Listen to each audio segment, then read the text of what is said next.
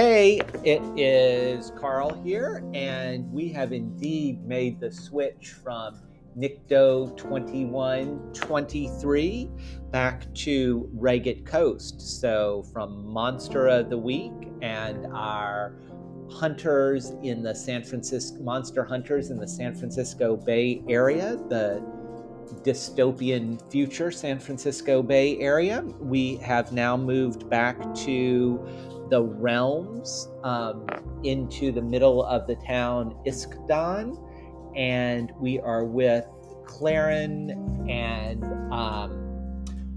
Crenshaw and Fence and Theraval, as well as Mouse Field Mouse and Masaki, inside the temple in the center, and we are looking for Scarlet Antwerp and her minions who have usurped the throne from Claren and her family. And so we have episode 53 for you tonight, The Glowing Cacti.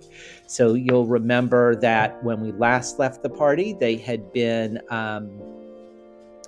battling some harpies in the middle of the temple, which is this sort of pyramid area in the center of Iskdan, and they were looking for Scarlet, who was supposedly in here.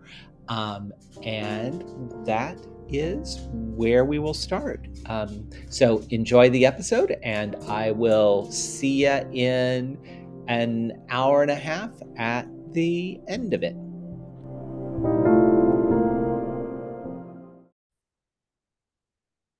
All right, we are back for more D&D Ragged Coast. I think we're on episode 53 tonight.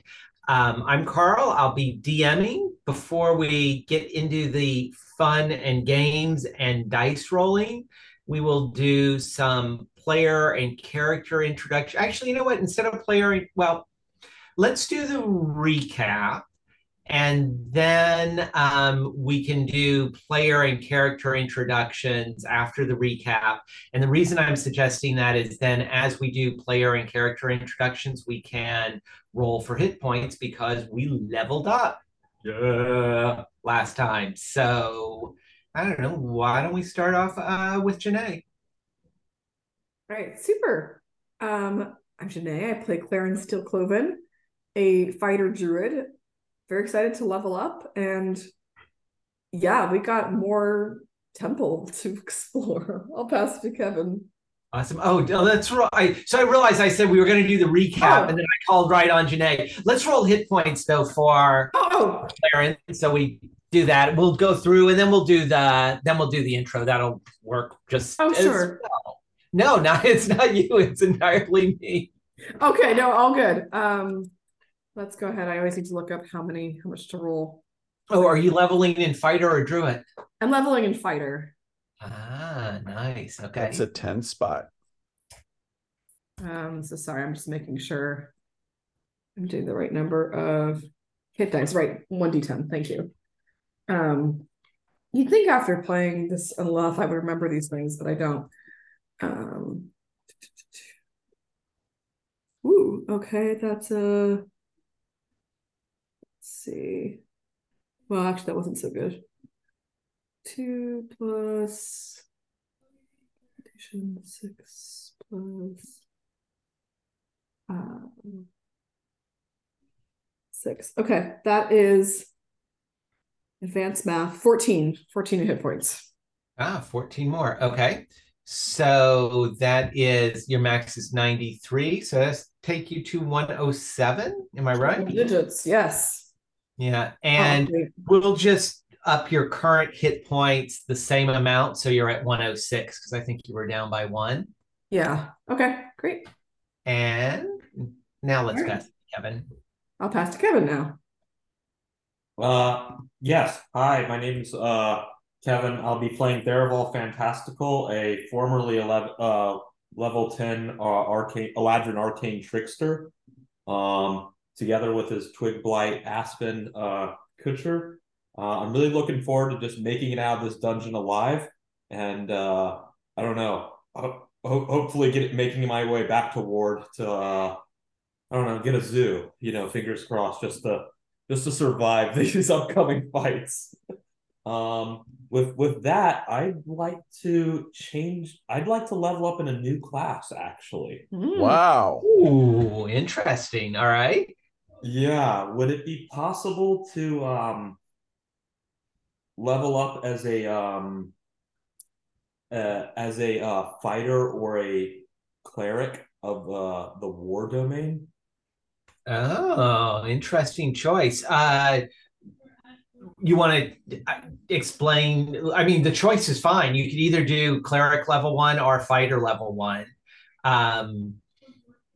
Which you want to explain which one fits better for Theraval or which one you're leaning towards? Yeah, I'm feeling like after that last battle with Raw, where I gained favor with Raw, that maybe I've changed faith or taken up faith from Loki to Raw just to have my prayers answered and survive this upcoming fight with Scarlet Antwerp. That's kind of how I feel. All right. Well, Right. so is that cleric rather than fighter? Yeah, I'm thinking maybe cleric. Okay. Yeah.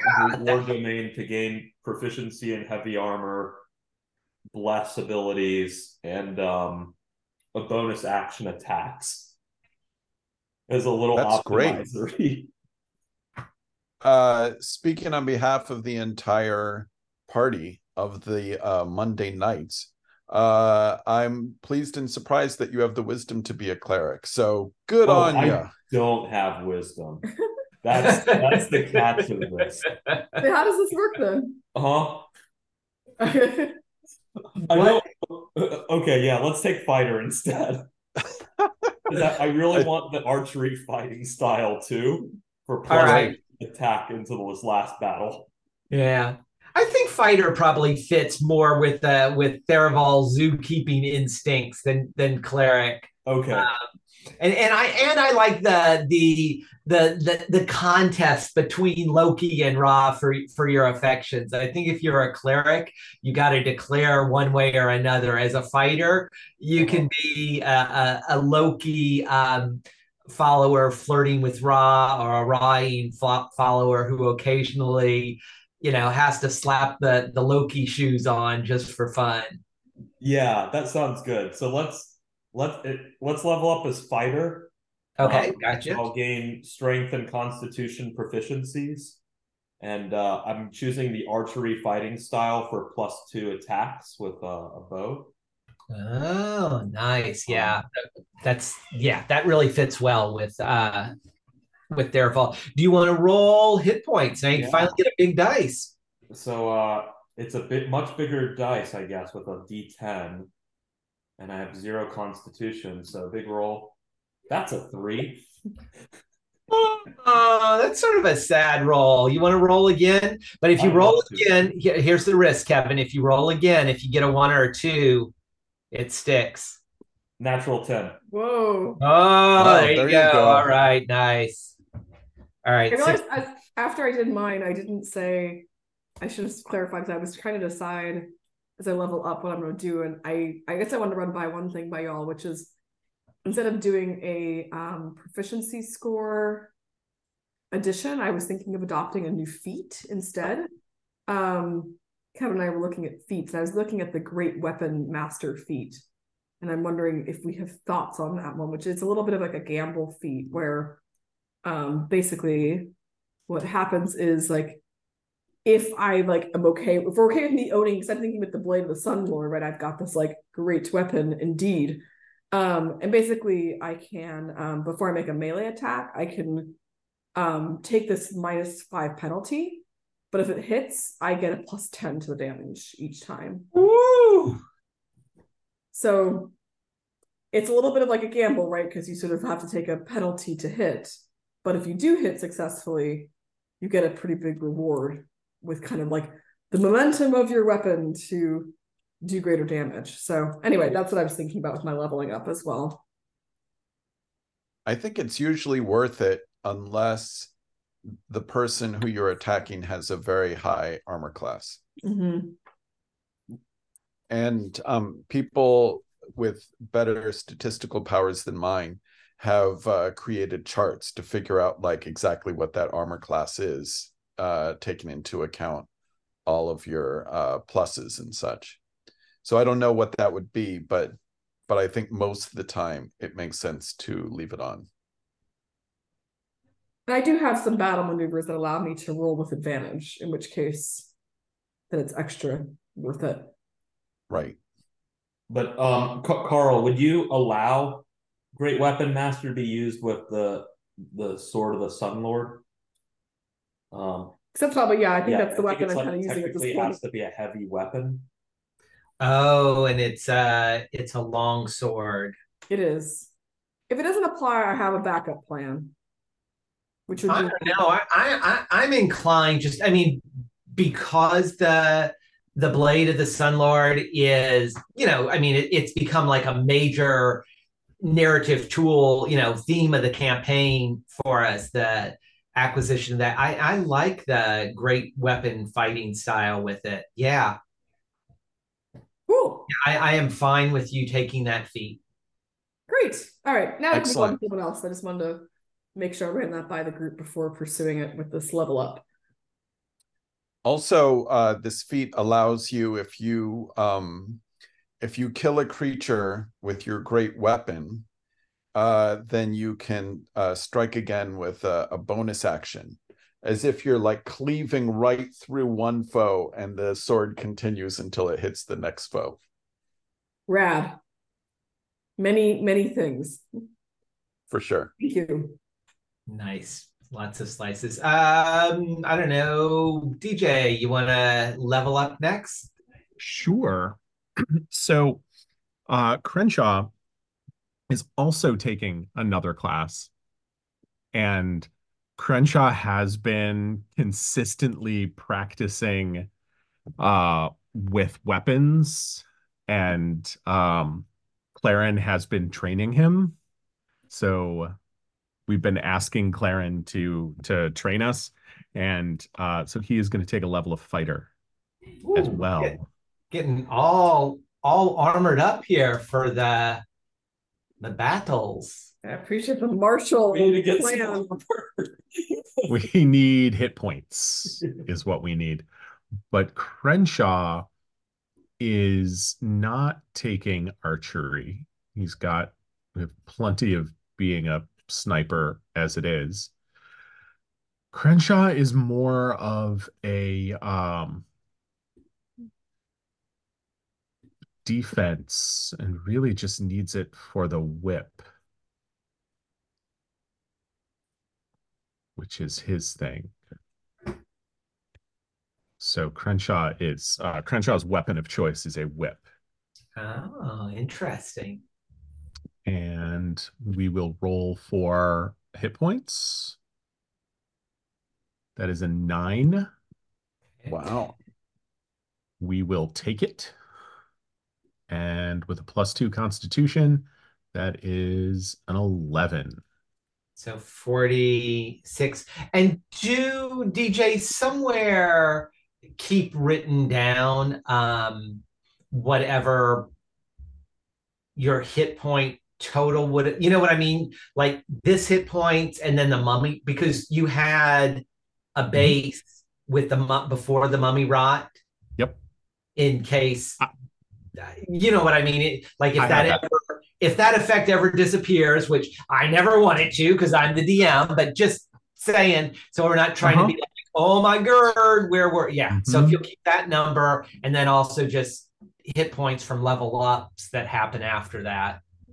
Okay. 30. So then you're at 40 currently and a max of 46. Yes. Nice. And I was thinking when you said that I wanted to do just a little bit more about the curse of the mummy and the mummy rot.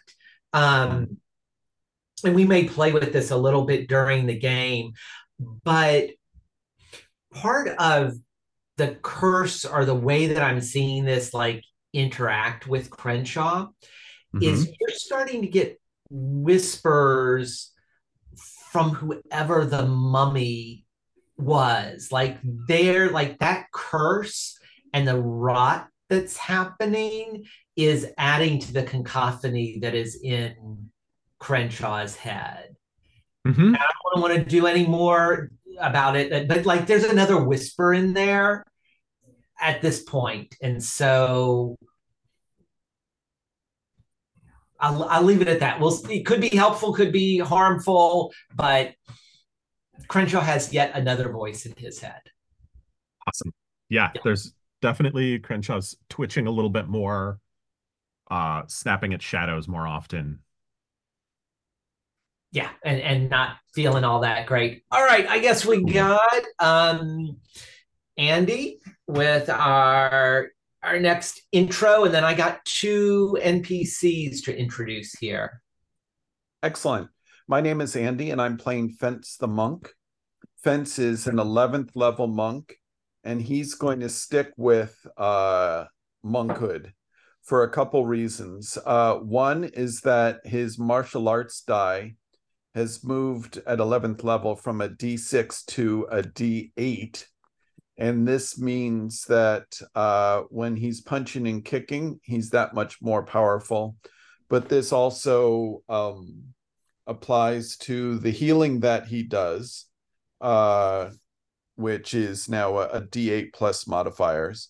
Also at 11th level, as a Hand of Mercy monk, he's able to do a flurry of blows towards his friends, and each of the 2 blows can heal that friend without an additional key point required for the healing, just a key point for the blows.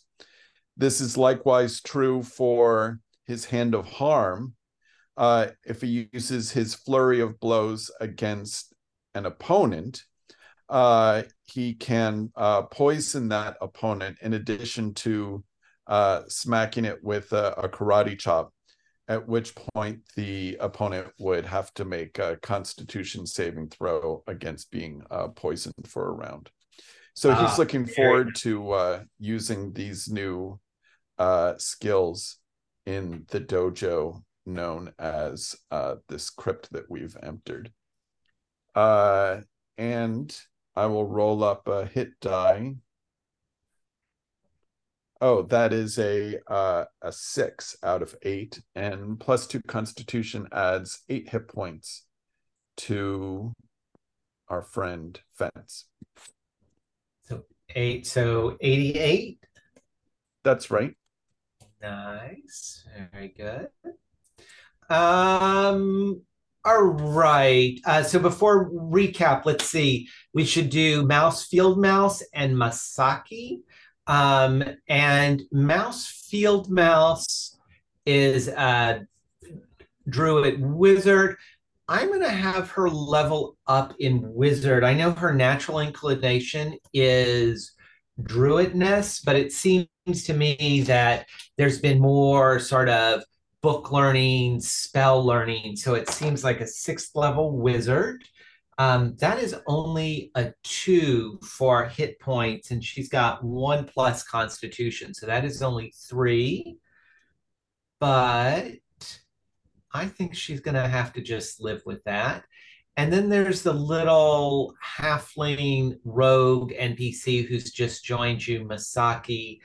And I guess I'm debating whether Masaki, like usually character who was only level 5 adventuring with characters who were level 10, it wouldn't surprise me if she leveled up 2 levels. But I'm also thinking she sort of joined you. I mean, she's been here for the combat, but not the all the town exploration and everything. I'm going to have Masaki just level up once and level up in Rogue. Ooh, and that is 8.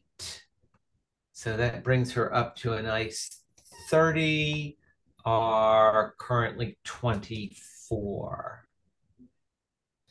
And I And think with that, she's yeah, go ahead. is she all levels in rogue, or is she something else as well? 4 in rogue and 2 in wizard. Okay, great. Thank you. And I think with that, Andy, you want to read the recap? Tell us what the heck we did last time? Absolutely.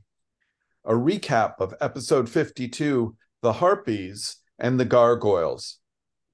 Fence draws his bowstring back, and an arrow flies between the columns that support the 40-foot high ceiling in this enormous room. Fence runs back towards the party near the entrance of the room. His arrow strikes the harpy among the entwined arms of the cacti where she is perched.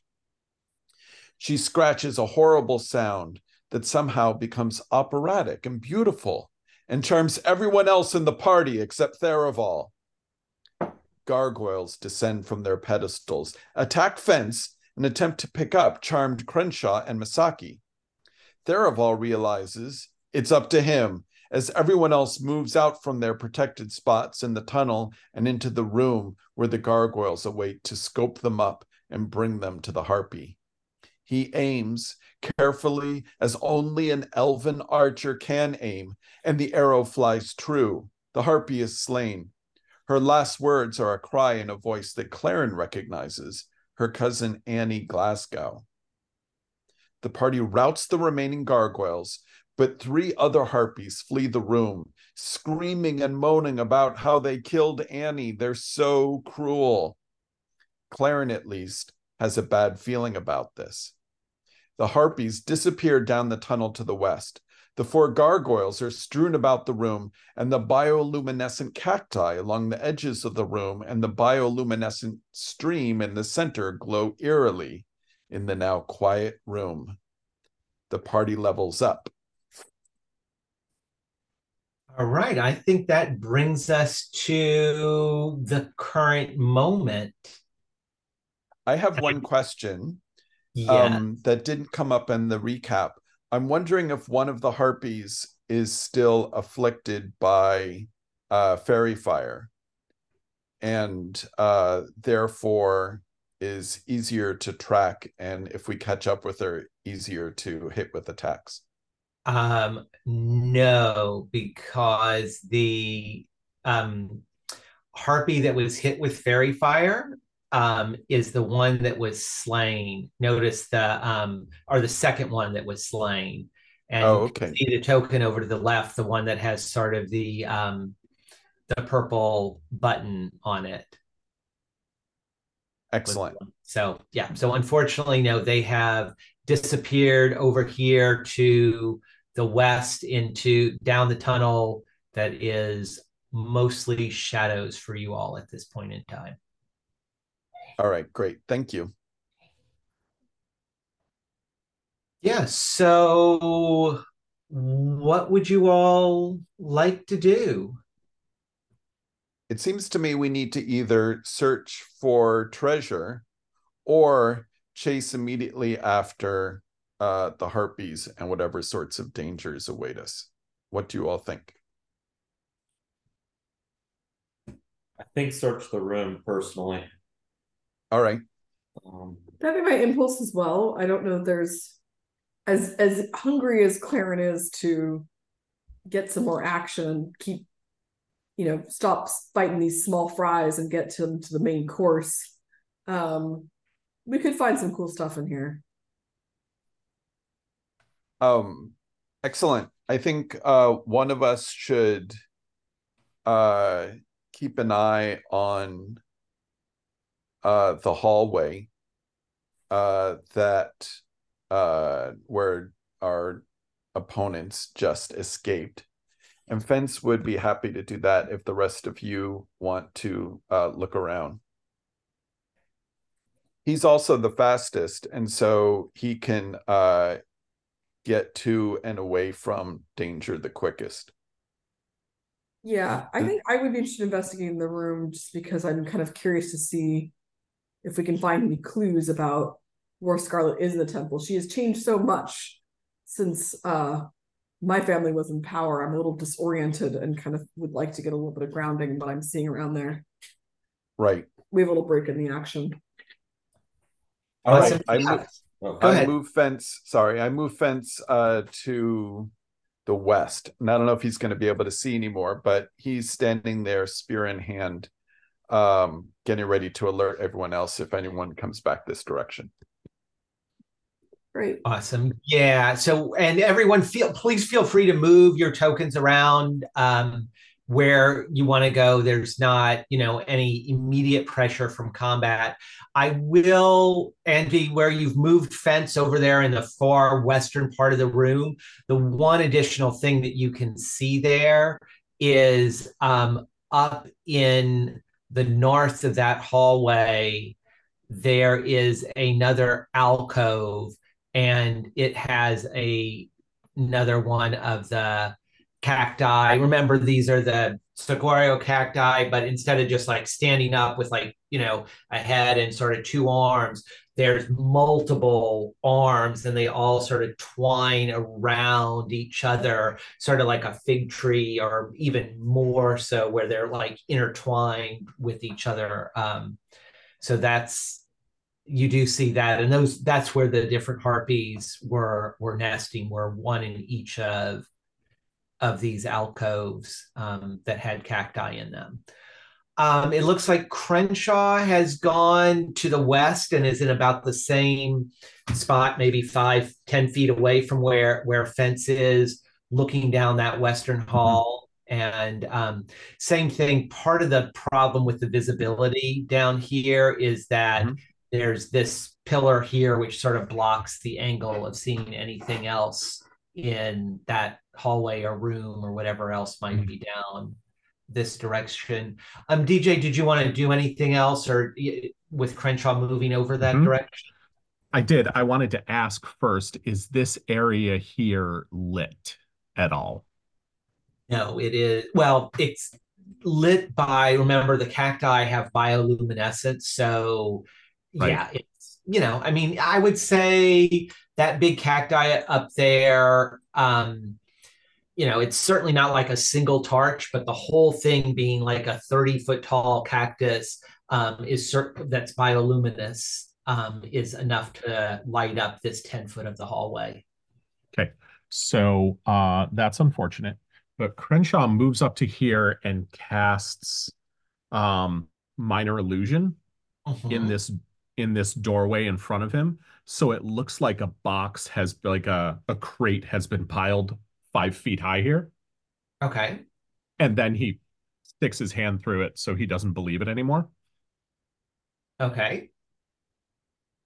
But anybody coming at him will see the crate and not him. Okay. And you're ducking down under, like, having cover from that 5-foot crate that's sitting in there. Okay. Excellent. Nice. Makes sense. Janae, I see Claren has started to the southwest corner of the room, is looking maybe at the cacti that's in the western alcove, or looking down and seeing what Theraval is doing in the cactus in the southern alcove. Yeah, I was debating where to go, but I kind of think Claren, with her druidic senses, was interested in exploring and understanding these cacti a little better and seeing what properties they have. So I was wondering, I would like to sort of roll, I think, a nature check to see if I recognize anything about these in particular. Sure. Are you doing that standing away? Because it looks to me like you're 15 feet away from both cacti. I'll get closer to this one. I guess that's the southwest one. So yeah, that's the one sort of in the western wall. Yeah, go ahead and do a nature check. And I think your buddy Field Mouse is probably tagging along with you for that. Her druid senses are also intrigued by these things. Oh, that's pretty good. That is sorry, I gotta add my modifier here. 17. Okay. Yeah, so I don't know, ask me some questions. I'm happy to give answers as you're thinking about these things. Do I see anything on the cacti to suggest that either it's thorns, little prickles, or anything about this sort of cactus has any kind of magical properties to it that would be worth siphoning off or taking with us. Well, so I mean, certainly the cactus glowing, if not being a magical property, is a valuable property. You have with the 17, and this is both your druid and in some ways your fighter sense of things, like these thorns are a good 2.5, 3 inches long. And something occurs to you, like, I mean, if you were making a dart or arrow tips out of these, like they could be made into weapons. Granted, you know from this cactus, like a cactus or like a aloe vera plant, like they store water. In this case, stores light, so they'll be glowing, which would be a little bit weird. And then you have a little bit of a sense, and maybe this is field mouse talking with you, like these would be ideal if you had someone who could make magic weapons, like to start creating +1 arrow tips or +1 darts or stuff with, like these. Yeah, there's potential here. Great. I'm gonna hack a small one off from the tree with my magical pruning shears.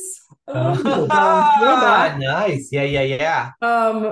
And let's just see what happens. I'm gonna try snipping one off. Is there any impact after I kind of clip off one of the? Yeah. So are you clipping off just the spine, or are you cutting into the flesh of the cactus? I'm just gonna try to trim off one of the spikes, one of the thorns. Yeah, no, the you flesh got I it. don't know is useful, or doesn't sound like the flesh is going to give us much, but it sounds like the spikes might. So, does anything happen after I prune one off? You know, with the pruning shear, you're really accurate. You snip it off, and you've got like a 3-inch long glowing cactus spike. Cool. All right, I'm gonna take like 4 more of those, just a little cluster. So I've got about, well, make an even number. I'll take 5 more, so I'll have 6 of these little spikes that we can work with. Okay. Yeah, absolutely. And do note that those are easily treated as +1 darts or arrow tips or whatever you would like to do with them. Sweet. Anyone else want one while I'm over there? I yell out to Theraball. Oh, sure, I'll take one. What is it? I explained the +1 cactus spike that you can put on your arrow. Do you want one? Sure. Is this like a bonus action? Like you add the +1? Or what does this work?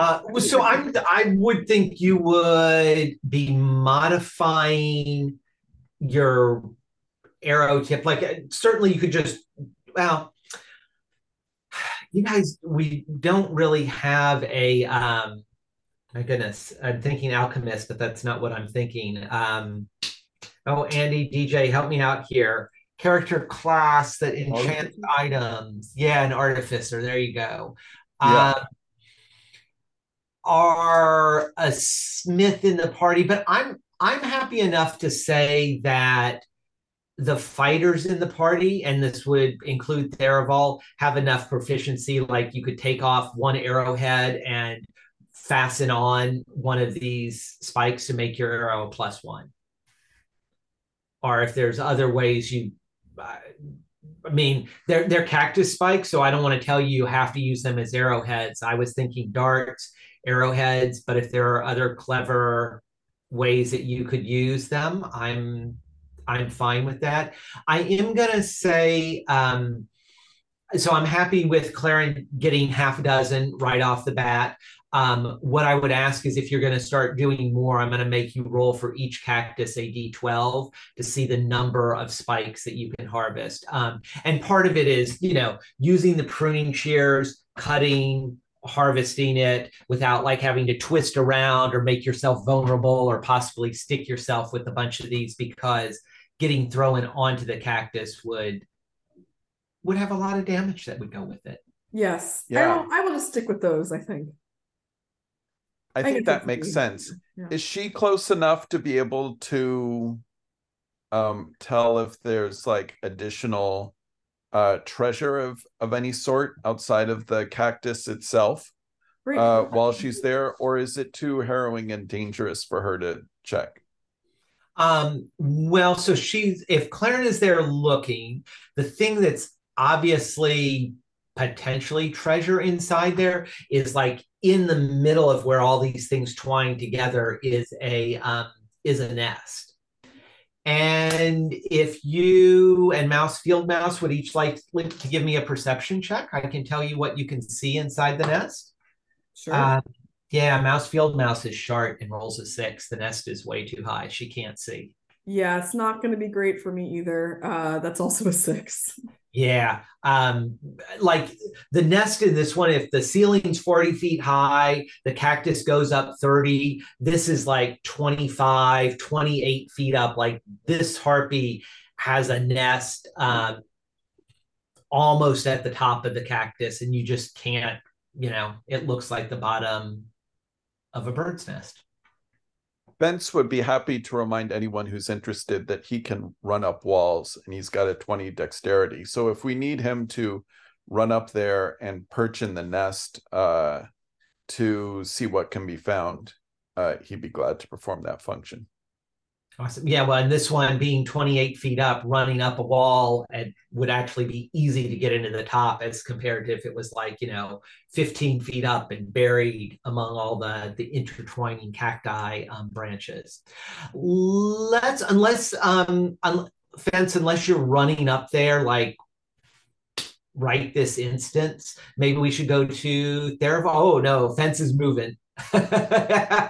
You got Crenshaw on Hall Watch. Yeah. So he's I don't know if we're carefully taking turns, but he's ready to run up this wall. He can run his entire speed, which is of course significant at 55 feet around. So he'd be glad to run up and jump into the nest to see what could be found there. Awesome. Do me a favor, move his token to this square that's like next to the wall that's slightly north of the cactus rather than, because you're certainly not running up, even with Fence's great dexterity. I don't think you're putting your feet like on the cacti to go up the spike, but up the wall and then dropping down into the nest. When you drop down into the nest, it shakes for a second. Let's see. I'm going to do this, push that to the, nope, we're still not seeing Fence. You're like way in the back, to the back. There we go. Yeah, you jump down into the nest. Actually, probably in the plant matter that makes up the nest, you sink about halfway up to your calves. The other thing that you notice, like the smell is really putrid. Like these harpies have not learned how not to foul the nest. It is nasty in here. But what you're standing among, there are 3 pouches in there. And I assume you're reaching down to pick them up, but... Yes, Fence is going to reach down to pick up the 3 pouches. He's happy that he's immune to poison since 10th level, so he breathes deeply with impunity. Anything else outside of the pouches? No, nothing else outside of the pouches. So even though you're immune to poison, it stinks. It's stinky up here. And I'm going to just go ahead and tell you what's inside the 3. So you're feeling. Great. So one of them has 10 rubies. Each of the rubies is worth 50 gold pieces. Great. One of them is a bag of silver pieces. So 300 silver pieces. It's like full, like almost like 2 hands worth, grabbing it. And then the other pouch has a bunch of acorns, like a dozen acorns in it. Yeah, I'm going to so Fence grabs these 3 pouches and does the exact same thing he did before, except backwards, and runs back down to present them. I forget if we have a functional bag of holding, but Fence likes to travel light, and he's not interested in carrying around 300 silver pieces. And he hands the acorns over to his druid friends and says, maybe you can make something of this. But he'll gladly carry the rubies home for when we divide up treasure, assuming that we survive the evening. Do you, DJ, does Crenshaw have a functioning bag of holding? I don't think, yes, you do now. Up, you're muted, you're muted. I was just remembering that I was muted. Yes, Crenshaw does have a working bag of holding. It's where he pulled out his new whip and shield from. Oh, nice. So he's been waiting for this fighter level, let me tell you. Thinking about it the whole time he was wandering around Dan. Just got to get a little better. Come on, Claren. Come on, give me my license. We didn't get to go through our 80s movie training sequence, but we did do that, where right, series of challenges. It's like doing the Patrick Swayze thing in Roadhouse at dawn, just like standing. Yes, yeah, exactly. Except talking to himself, or well, talking to themselves. He's never alone. There are definitely other people who are real. They're definitely there. So I just added to my inventory 10 rubies worth about 50 gold pieces each. Excellent. Yeah, good for you. Before we go to Thera Woods and DJ, will you add the 300 silver pieces to Crenshaw's list? And then Janae, what do Mouse and Claren want to do with the acorns? Oh, the acorns. I'd like to roll a nature check on these acorns and see, are they local? Are these just your run-of-the-mill acorns, or is there something? I bet they're magical of some sort, but I forget who in our party, maybe Crenshaw, can determine such a thing. I'm wondering if a nature check just helps me know whether they're magical or not magical, for starters, and then maybe we have Crenshaw look at them more closely if we've determined they're magical. Would that work? Oh god. Yeah, that sounds good. Well, I rolled a natural 1, so I don't know anything about these acorns apparently. All right, let's give Mouse Field Mouse. Oh, that is a 17. And would you remind me, did I say 6 or 10 acorns? I don't want to lie to you all. I think you said 6. I thought you said 6. Okay. No, it was 6. 10. Definitely 10. Okay, I think I had said, I know I said cactus. Do what? That's right, 6 cactus thorns, 10 acorns. 10 acorns? Thank okay. you. I can't be trusted, apparently. I did roll a 1, though, in my defense, so I clearly wasn't paying very much attention at all. Yeah. Mouse Field Mouse says these acorns are not from around here. She is certain of that. If anywhere, they may be more like from the area from around Ward. She also is fairly certain 95% that they are magic of some sort. Cool. Right. Are they like the teeth that Crenshaw Jones is eager to bite down upon? Are they going to be helpful to us in this upcoming battle? That's the question. It better be.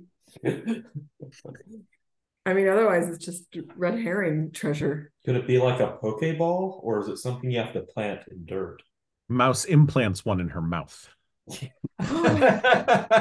Or is it something that you throw like a grenade? Oh, so many Or options. eat to heal. Or what if you Right. just stuff them in your cheeks like a chipmunk? Because isn't that what acorns do? Or like chipmunks like store acorns in their cheeks? And then you could like Yeah, exactly. out really fast. Yeah, that's what I'm envisioning. Full Looney Tunes style. Mousefield Mouse tosses one to Fence, and does Fence catch it and eat it, or dodge out of the way to see if it explodes? He catches one to take a close look. And Fence is particularly good at perceiving things. He's less good at investigating things. Should he try to do either, or is this not a time for a check? I guess I'm wondering if you all want to try, if anyone's injured, if you want to try chewing on one, although maybe before chewing on one, Mouse suggests like if it's going to explode, maybe you want to throw it against something, and then if it doesn't explode, then maybe try noshing down on it. She doesn't think it looks really like Goodberry. I think we should throw it against the wall to see if it explodes, and then if it doesn't, some injured person should eat one. That makes sense to me. I like this plan. Chubby bunny. So Fence, when you toss one against the wall, would you roll a D8? Yes. Here comes my D8. Fence rolled a 7. Okay, so if you had hit a creature there, it would have done 7 hit points worth of damage. So the acorn goes, it explodes, both shrapnel of acorn and a little burst of magic. So you have 1d8 plus dexterity modifier, and now you have 9 magic exploding acorns. Great. I guess it's good we didn't put those in our mouths first. Yeah. I wonder if the whole bag could be thrown at once, so that it's instead of 9 grenades, it's one small bomb. Or like lit on, like the bag on fire, like a Molotov cocktail. Yeah. So Mouse is like probably not lighting it on fire. Well, although that would weaken the bag and burn the bag. So maybe, but yeah, I had not thought of it, but yeah.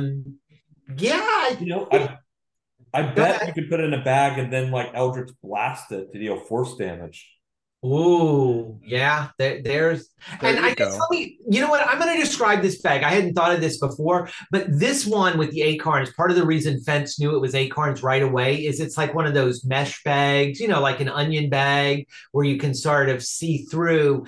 That to me suggests you could whip it around and throw the whole thing. So I don't know what I've just given you all here, but instead of a bunch of 1d8 little exploding acorns, which is what I thought I was giving you, I might have given you one big 9d8 explosive device. It might be like a free fireball, that's yeah. These gargoyles and harpies were not a pushover. You did a nice job, and you found some nice treasure that might help you. Excellent. Theraval, you are at the cactus along the south wall by yourself, or excuse me, with you and Aspen. Yep, we were gonna look for the harpy's nest.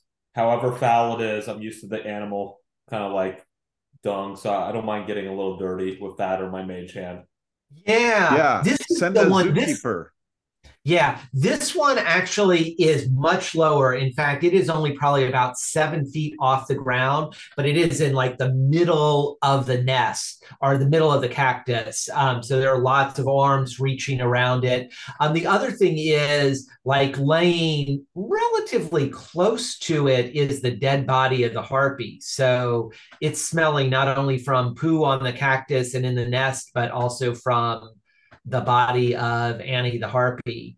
Um, Yeah, I'm and looking for anything that's shining and glistening or feels vaguely magical. Is Harpy Annie the yeah, harpy so wearing any jewelry, for Yeah. instance? no, this harpy is not wearing any jewelry. However, if you want to give me a DC 15 dexterity check, Theraball, I will tell you what, like as you're reaching around and pawing in the nest that's 7 feet up, what you find. If you roll less than that, I will tell you what happens. When you say dexterity check, are we talking about sleight of hand or is this saving throw? I would say dexterity check, so that would be saving throw, not sleight of Or hand. that's a 20. Ah, okay. Yes. So you are reaching around. You pull out a necklace that is worth 800 gold pieces. Excellent. Do you want to have another go reaching around? Are Yeah, you yeah, I want another go. So okay? fence is available. I mean, I know it's fun to do these like 15 DC dexterity checks with unpleasant results if you fail, but fence can just like run right up there and hop gingerly into the nest and like get stuff. Oh, well, so in this case, no, you can't because Oh, I can't. no, this one is so rather than being up at the top of the cactus, this one is only 7 feet off the ground. And it's like these cactus, like normally see it growing with one arm, the Right. head, the one arm. This has about six of those and they all curl around. And this one, the nest is like hooked in, inside all those curvy things. So it there's not a running up or down. There's a reaching in that has to happen. I wonder if this is a job for a mage hand. I wonder the same thing. Like after I reached in there the first time, can I like find traps or sense danger? Or am I that kind of like oblivious? Well, you can do a fine traps, sure. That might be a smart thing to do here and to be aware of like what would happen if you failed your dexterity check. Okay, well, what is the skill check for find traps? Is that like a Slight that is sleight of hand. okay? All right, so that that is a 12. Um yeah, you reached in there and you got a necklace out. There's no danger whatsoever. Okay, I'm gonna step back and use my mage hand. I'm gonna keep searching. I'm gonna keep searching. How about There's detect treasure in the irony? Is that one of your skills, Theraball? No, Detect irony? Theraval definitely does not have that skill 100%. Okay, just checking. Theraval's skill is oblivious. I have a -1 wisdom here. Yeah. No wonder you didn't become a cleric. Using casting mage hand and reaching in again, you find another bag of rubies. This time there are 8 rubies, also worth 50 gold pieces apiece. And I will tell you that you can reach in a third time with mage hand and find something. And then the fourth time, there's nothing else that you can get except bird poop and feathers I'm out. sorry, guys. I'm gonna reach in. I'm gonna keep reaching in until Yeah. All right. Well, and with mage hand, you're okay. You go in.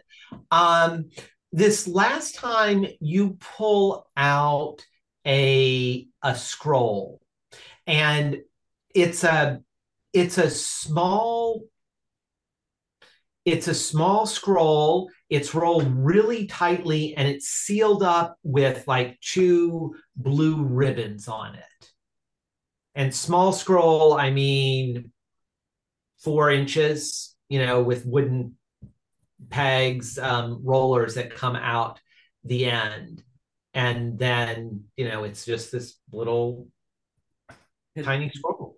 Can I wave down Mouse Field Mouse and offer her a gift? Um, sure, she'll come over and take that from you. It's a love poem, I think. Oh, it's so beautiful. She opens it up and she's like, no, I don't think it's not a love poem. It's a list of names. Hello. Claren, your name is on here. It's a hit list. Well, that's good to know. What are the other names? Well, there's Claire. So your name is down at the bottom. There are the other names you recognize. There's Annie Glassglow. There are her three siblings. So your cousins, the Glassglows. There are basically it's the Antwerp clan, the Steel Cloven clan, and the Glassglow clan. So the three sets that are all sort of royalty cousins, and it is the full list of 19 of you. It's like an org chart. Yeah. Do I recognize the handwriting for the note? It looks like it could have been one of the royal scribes. I mean, you can't say like, That's Perry, my favorite scribe. yeah, maybe it is Perry, your favorite scribe. Or Brutus, was never a very good scribe, but he stayed employed somehow. Yeah, no. This was Perry did a nice job writing these. You're Right. fairly certain that it's Perry. What's interesting is that 17 of them have like check marks or some sort of marks next to them. And as you're looking at it, the marks are almost like miniature drawings in some ways. Like they're not just symbols, they're signs of something that's not a check mark. Yeah. So want to give me a perception check here? Because I mean, it's really small. I mean, at a magnifying glass, you might be looking, but you're looking in this weird bioluminescent light at these things, and you're like, yeah, it's a check mark, and then you're like, no, there's 17 of these, and they're all. Well, I've been rolling quite badly. That's an 8.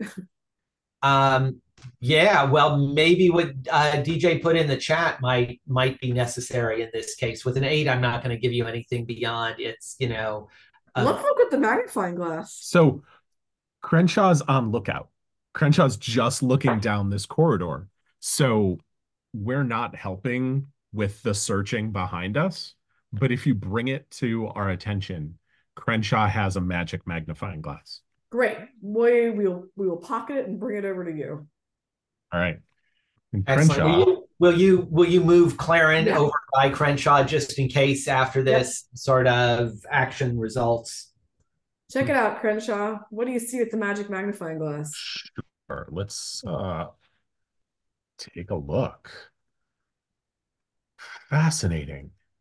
No, shut up. You and sorry. Yes, fascinating. No. Crenshaw, just having a conversation with Crenshaw is rough. We're used to it at this point. I mean, so it's very he compelling dialogue. we we need to roll because we're gonna roll a so we get advantage on investigation and it gives us true sight for very small things. So if there's Okay. anything magical about this, we have true sight for that. And we will roll some dice. I wondered if you should have double advantage because of all the people inside Crenshaw that are examining this document. I think that's Someone very might notice compelling something argument. that someone else won't. Yeah, but It's like will an we academic listen? committee. And much like an academic committee, we might not get anything done. So we roll a 24. Oh, holler. Oh, very nice. Yeah, so you're looking at these marks, and four of them are what you would think like are small birds. One of them looks like a bull. Three of them look like large birds. Um, nine of them look like lizards, like geckos, I guess. And one of them, and what was the roll again? 24. One of them looks like it's got three, it's like this body, I guess I'd call it a cat, but it looks like it's got three different heads coming off of it. Okay. So Crenshaw explains all this. Do you And want me to then go, do you want me to go over that again for folks, or are you good? Go DJ, say what you're saying. Go ahead. well, I remember a bull, a three-headed cat creature, three small birds, Three and large, four small birds, three large birds, and nine lizards. so Crenshaw asks so Crenshaw looks at Claren and explains what's here. There's these little symbols next to it. And do you know anything about this? He says to the mummy, but looking at Claren. Do you know anything about this? Oh, not off the top of my head. This is all very cryptic and strange, unsettling. I've never seen some of these animals before. I spent a lot of time hiding in the woods. And then he says, I'm sorry, I wasn't talking to you. Shh. Do you know anything about this? My Still bad. looking right at you.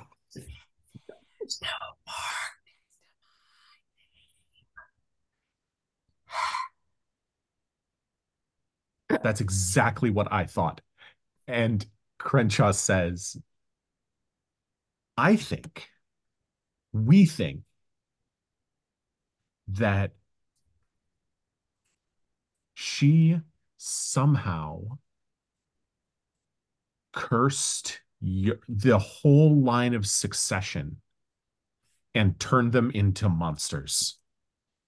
Oh, I don't know if that's what the mummy actually said, but that's what Crenshaw's going with.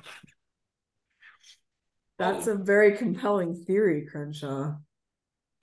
And would be very much in line with the kind of tactics Scarlet would use.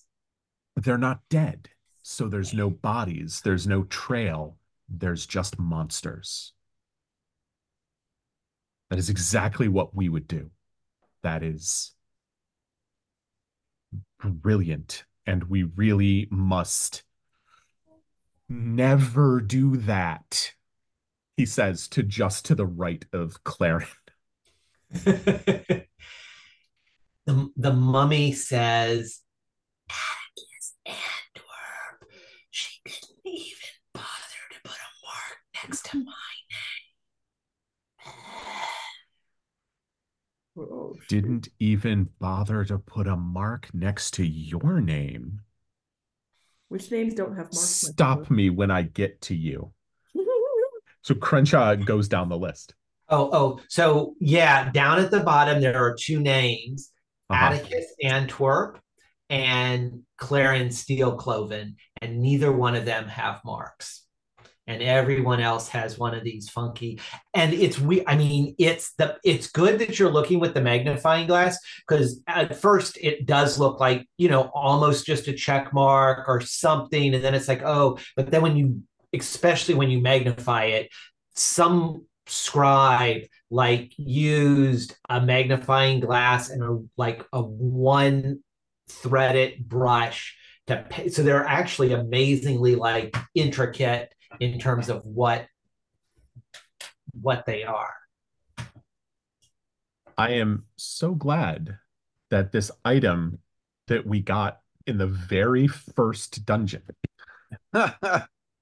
has been key in the very last dungeon. That is perfect. That is mirroring. I So like it, and I would love to say that it was fully planned out and not completely accidental or brilliant character development. But yeah, it's nice, isn't it? that's why I love D&D. So Just like Crenshaw, the magic clipping shears that we've been Mhm. carrying around for all these Exactly. months. So Perfect Crenshaw timing. says, "You're Atticus." Directly at Claren. You're Atticus.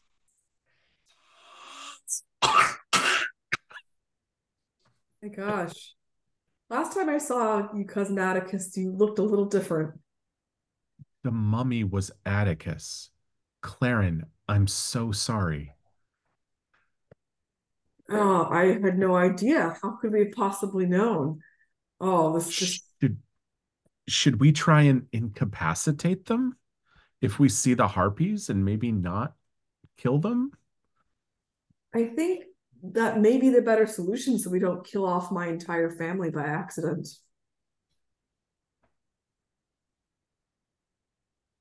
We'll have to trap them instead and see if we can reverse these curses once Scarlet's been defeated. Can I make an Arcana check to see what the three-headed cat creature might be? Um, sure, of course. I mean, do you want to?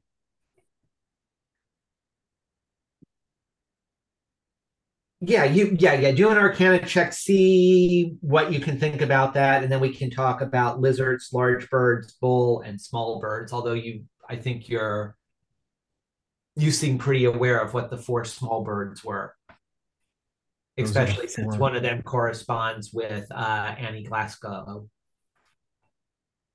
Yeah. Yeah, Huh. wow, we're just killing off the family. Yeah. Oh, it's bleak. Okay, I let me love being roll. a DM. It's so much fun. That is an 8. I Yeah, don't know what that is. yeah. It's a three-headed cat. Meow. All right, so Maybe we just know these are the monsters to look out for and to, if we can, not kill them. Although I'm sure we can sense that some of their consciousness, it's hard to tell with these monsters how much the family is still inside of them or how much they've been completely transformed. yeah. And at what point they regain their consciousness, right? Because if Atticus was really Atticus, he wouldn't have tried to attack us, but his monster impulses took over. The mummy rot is different. I would need to look this up. That mummy rot is uh if you die, you just turn into a mummy. I feel like that's different than a harpy's curse. How do you make a harpy?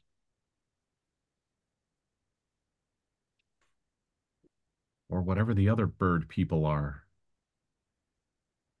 This is some very Crenshaw dark turns magic. around and says, "Hey, does anybody know how to make a harpy?" Mousefield Mouse is like, why would you want to?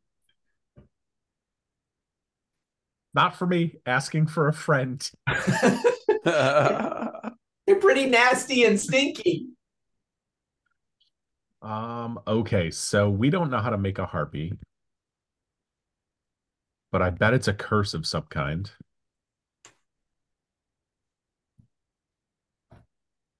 And great. Anything coming down the hallway? Only Masaki coming to join the two of you, looking down the hallway. And I think at the moment we're at Theraval going to the last cactus. Although there is one other one in the other hallway. This one, Theraval, has the fence will be overjoyed. The nest is at the 27th foot, so it's way up on the top again. Could be easily a fence running up a wall and dropping into it.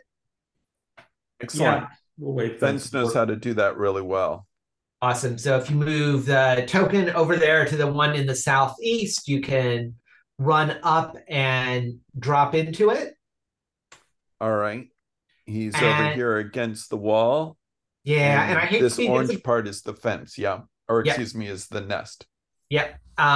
So I hate to be sort of anticlimactic here, but dropping into this one, there is a box in the nest, and by a box I mean it's probably, I don't know, 18 inches by 2 feet by, so sort of a treasure chest, and it does have a latch that closes but is not locked. That doesn't seem so anticlimactic, or at least not yet. Is Spence able to lift it and to run it down to where his friends are? Yeah, absolutely. So move yourself back to being by Theraval there. All right. Here, I'll move. There we go. Teamwork. Yeah. And I said, here's a chest. If only we had a rogue. Oh. And Theraval says, oh, perfect, and opens it. I do that. Even Fence can do a sleight of hand. I said, wait, don't you still have your little invisible friend? How about Mage Hand? Could give us a hand. I'll Mage Hand it open. All right. Yeah, so Theraval at first, you know what? Theraval just opens it because what the heck? It is not trapped. There are 500 gold pieces in it. Hey. Excellent. Let's put that in the bag of holding. What do we say?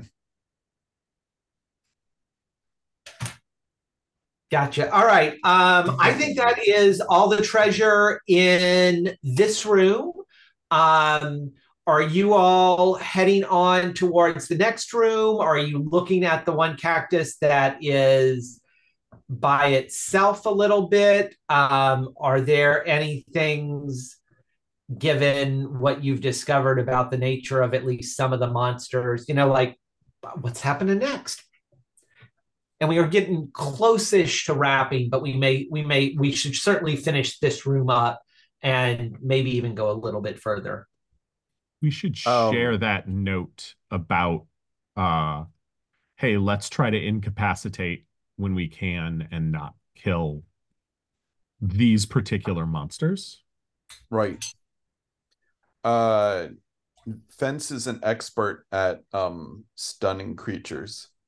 And so if we want to get him into a situation where he can stun, and then maybe we could use blunt weapons to use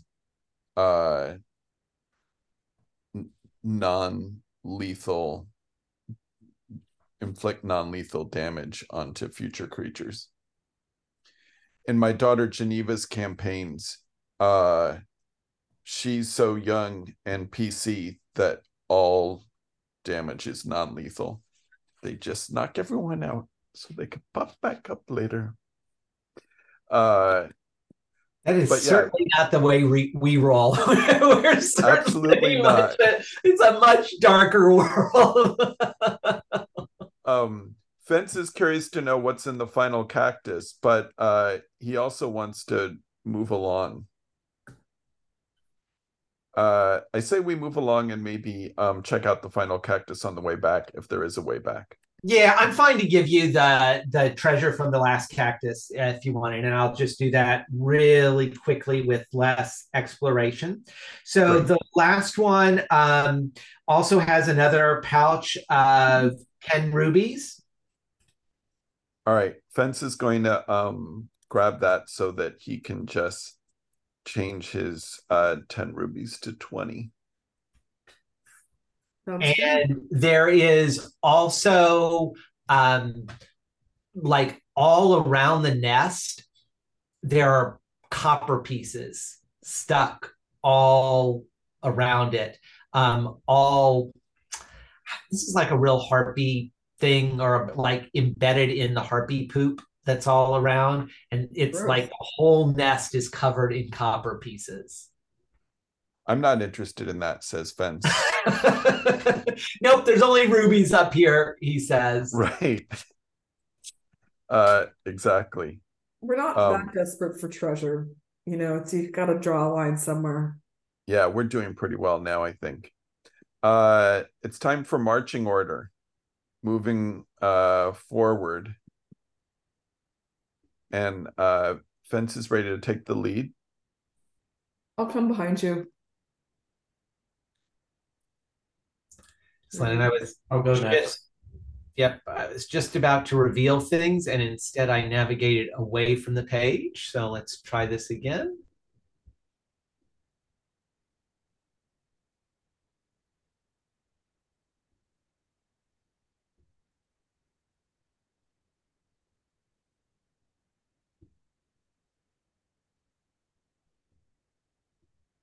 There you go. There is a room. So you come into this room. There are four columns that go floor to ceiling. Two of them are really big. The eastern one has a dead harpy with fairy fire around it next to it. There are two pools of water in the northern part of the room, here and here. And then up against the northern wall, there are places like drains where the water is like gurgling out and going down. There is an exit to the room, what appears to be another hallway to the west. And in the south, there are two small alcoves and one large alcove with a pedestal on it, very much like the ones where the gargoyles were resting, but you do not see anything on it.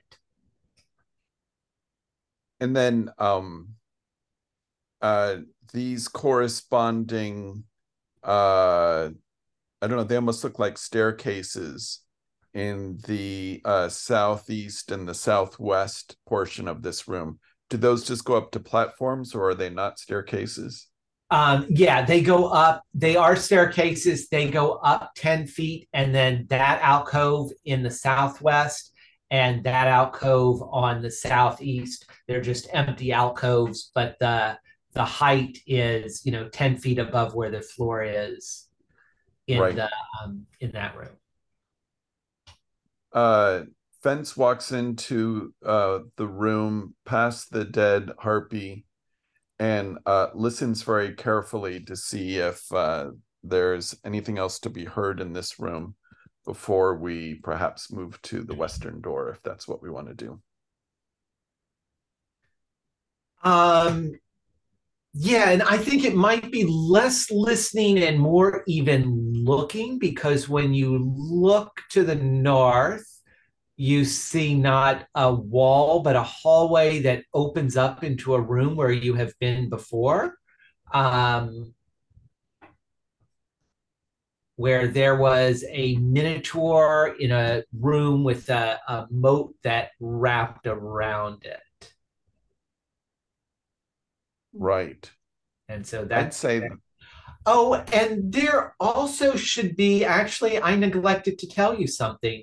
When you look down in this room towards the where there would be a pedestal here, there is something on that pedestal. There is a severed head resting on that pedestal.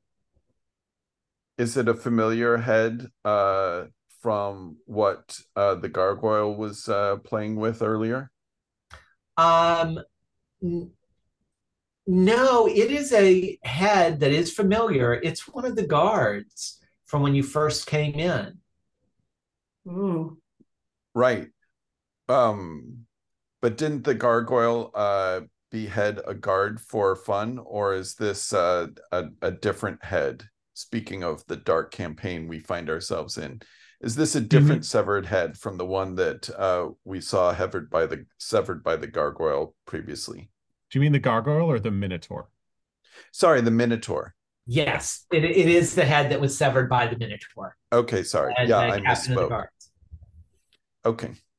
If it was severed from the body, do we see any blood trails from the that may There are drips of blood all through the middle of this hallway, and it's like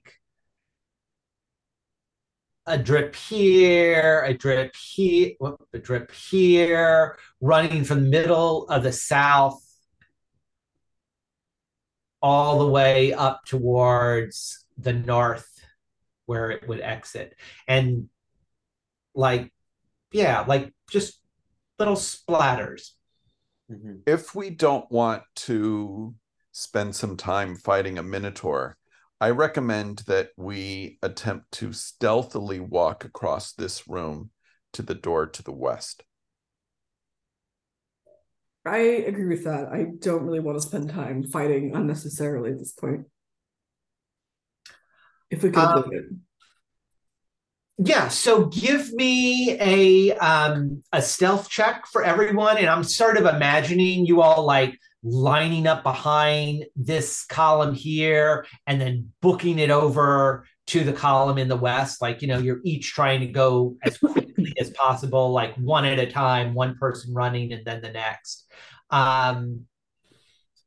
Fence, do you want to give me a Yeah, Fence rolled a 24. Okay, yeah, move yourself over towards that other tunnel and tell me who is going next, and I'll actually. I think Theraval just rolled a 30, which is I rolled a good. 30. Oh my god. Yeah, go ahead and move yourself. I got a 15. Is that Claren, you are partway across, like to there, and you hear from up in the north, you hear oh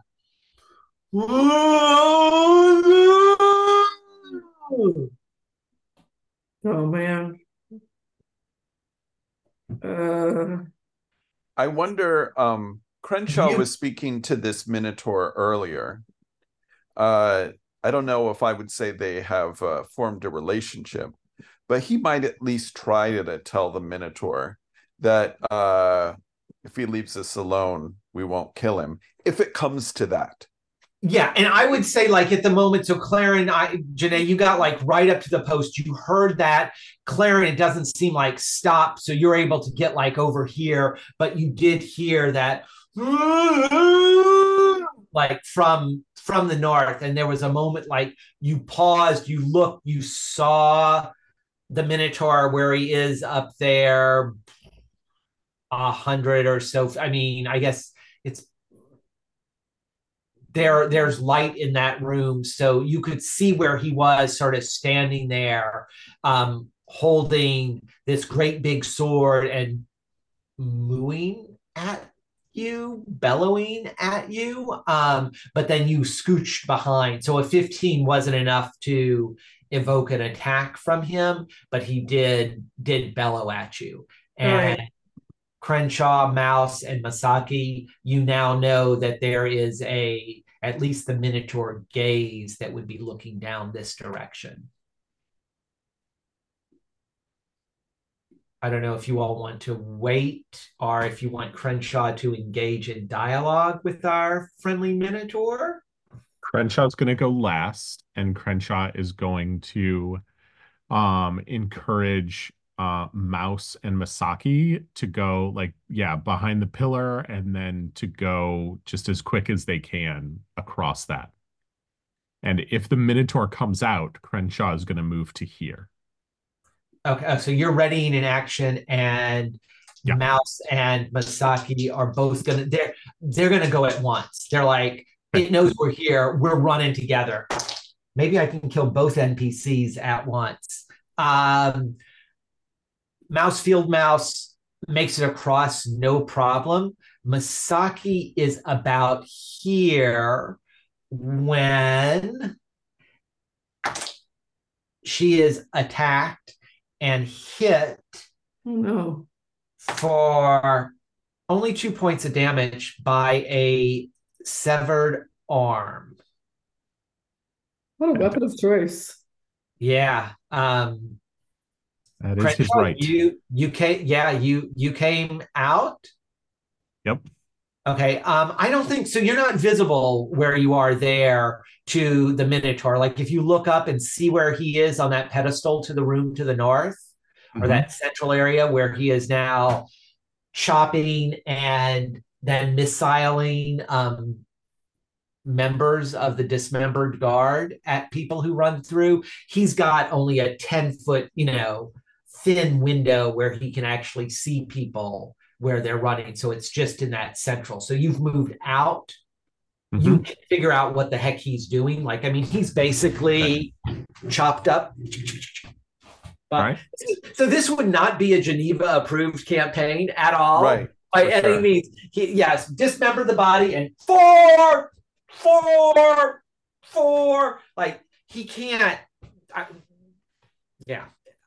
He's not coming through for whatever reason, but he is throwing. He's exercising his right to bear arms. Yeah. It's golf. You get moving targets. You shoot at them. Why not? If it's golf, would that make them forearms? It was a full forearm blow. Nice. All right. Then Crenshaw is going to leg it. Actually, Crenshaw is going to go to here. Cast minor image. So that it looks like there's a crate here. Move behind the crate, cast minor image, and immediately move behind that crate.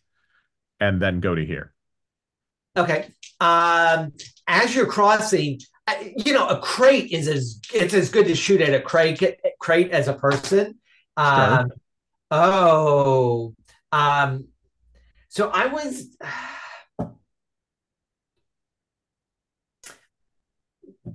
I gave him disadvantage, but I rolled.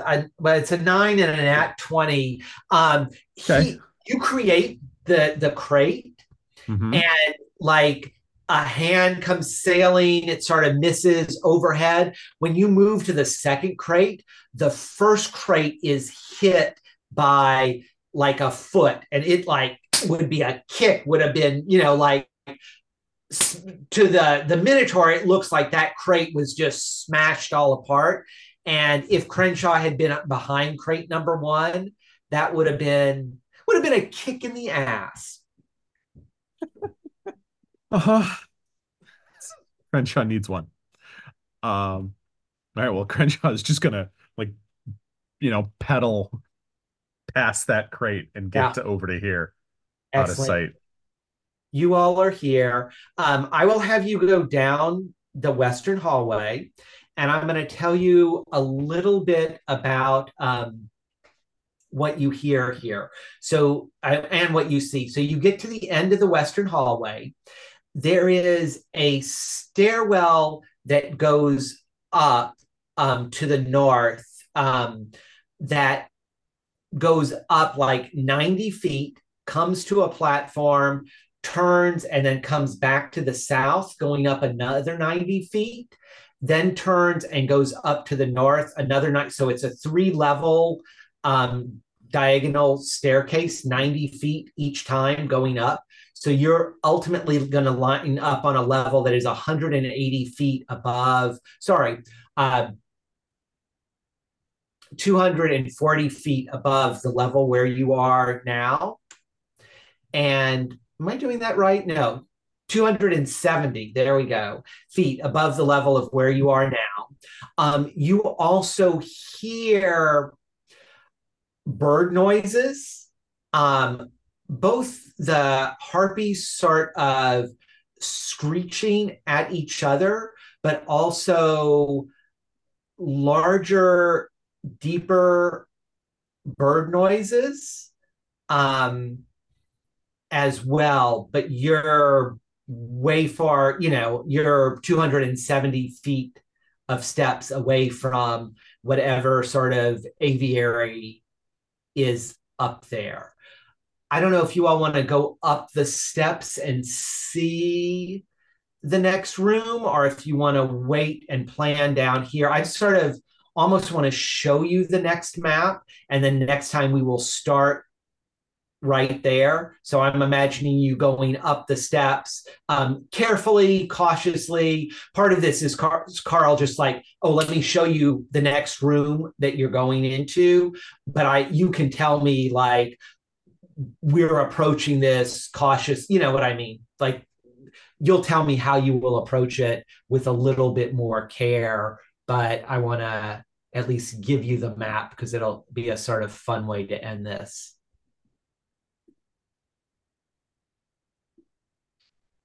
I need to move the players over to the map. That'll help. And is this entirely black to you all? Yes. Yeah. Let me do a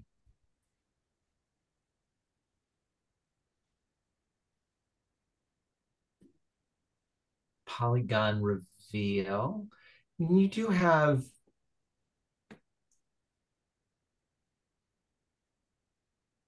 dark vision. Not going to give you the whole room yet, even with dark vision, but I will give you a chunk of it.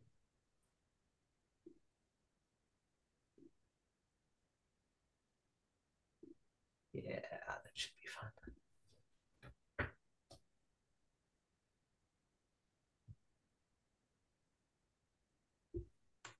So those three creatures, those are not us. No, those three creatures are not you. And there is definitely bird noise from around here. This is a pit that seems to go down forever and ever with a 15-foot wide bridge that seems to be stretching over it and into the darkness that is beyond it. There are three lizard creatures on the bridge going across from it, and you definitely hear further to the south the noises of the three harpies sort of screeching, but you also hear larger bird noises like echoing around this room. So we will start next time with a bridge over a great big pit, three lizard folk, a couple of big birds who you can't see here, and three panicked harpies in a room. Oh my gosh. All right. Interesting. Here we go. Yeah, Awesome. good stuff. All right. Thank you for playing. Woohoo.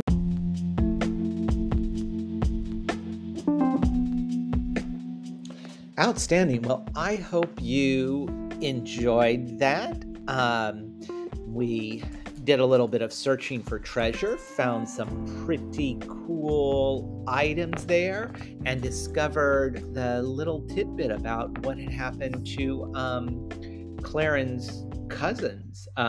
So, yeah, Scarlet is indeed devious. And if we didn't have enough reason to want vengeance and the overthrow of Scarlet before, it certainly has arrived now for our adventurers. Well, they are going up some long staircases, and we turn in next week when you get to hear about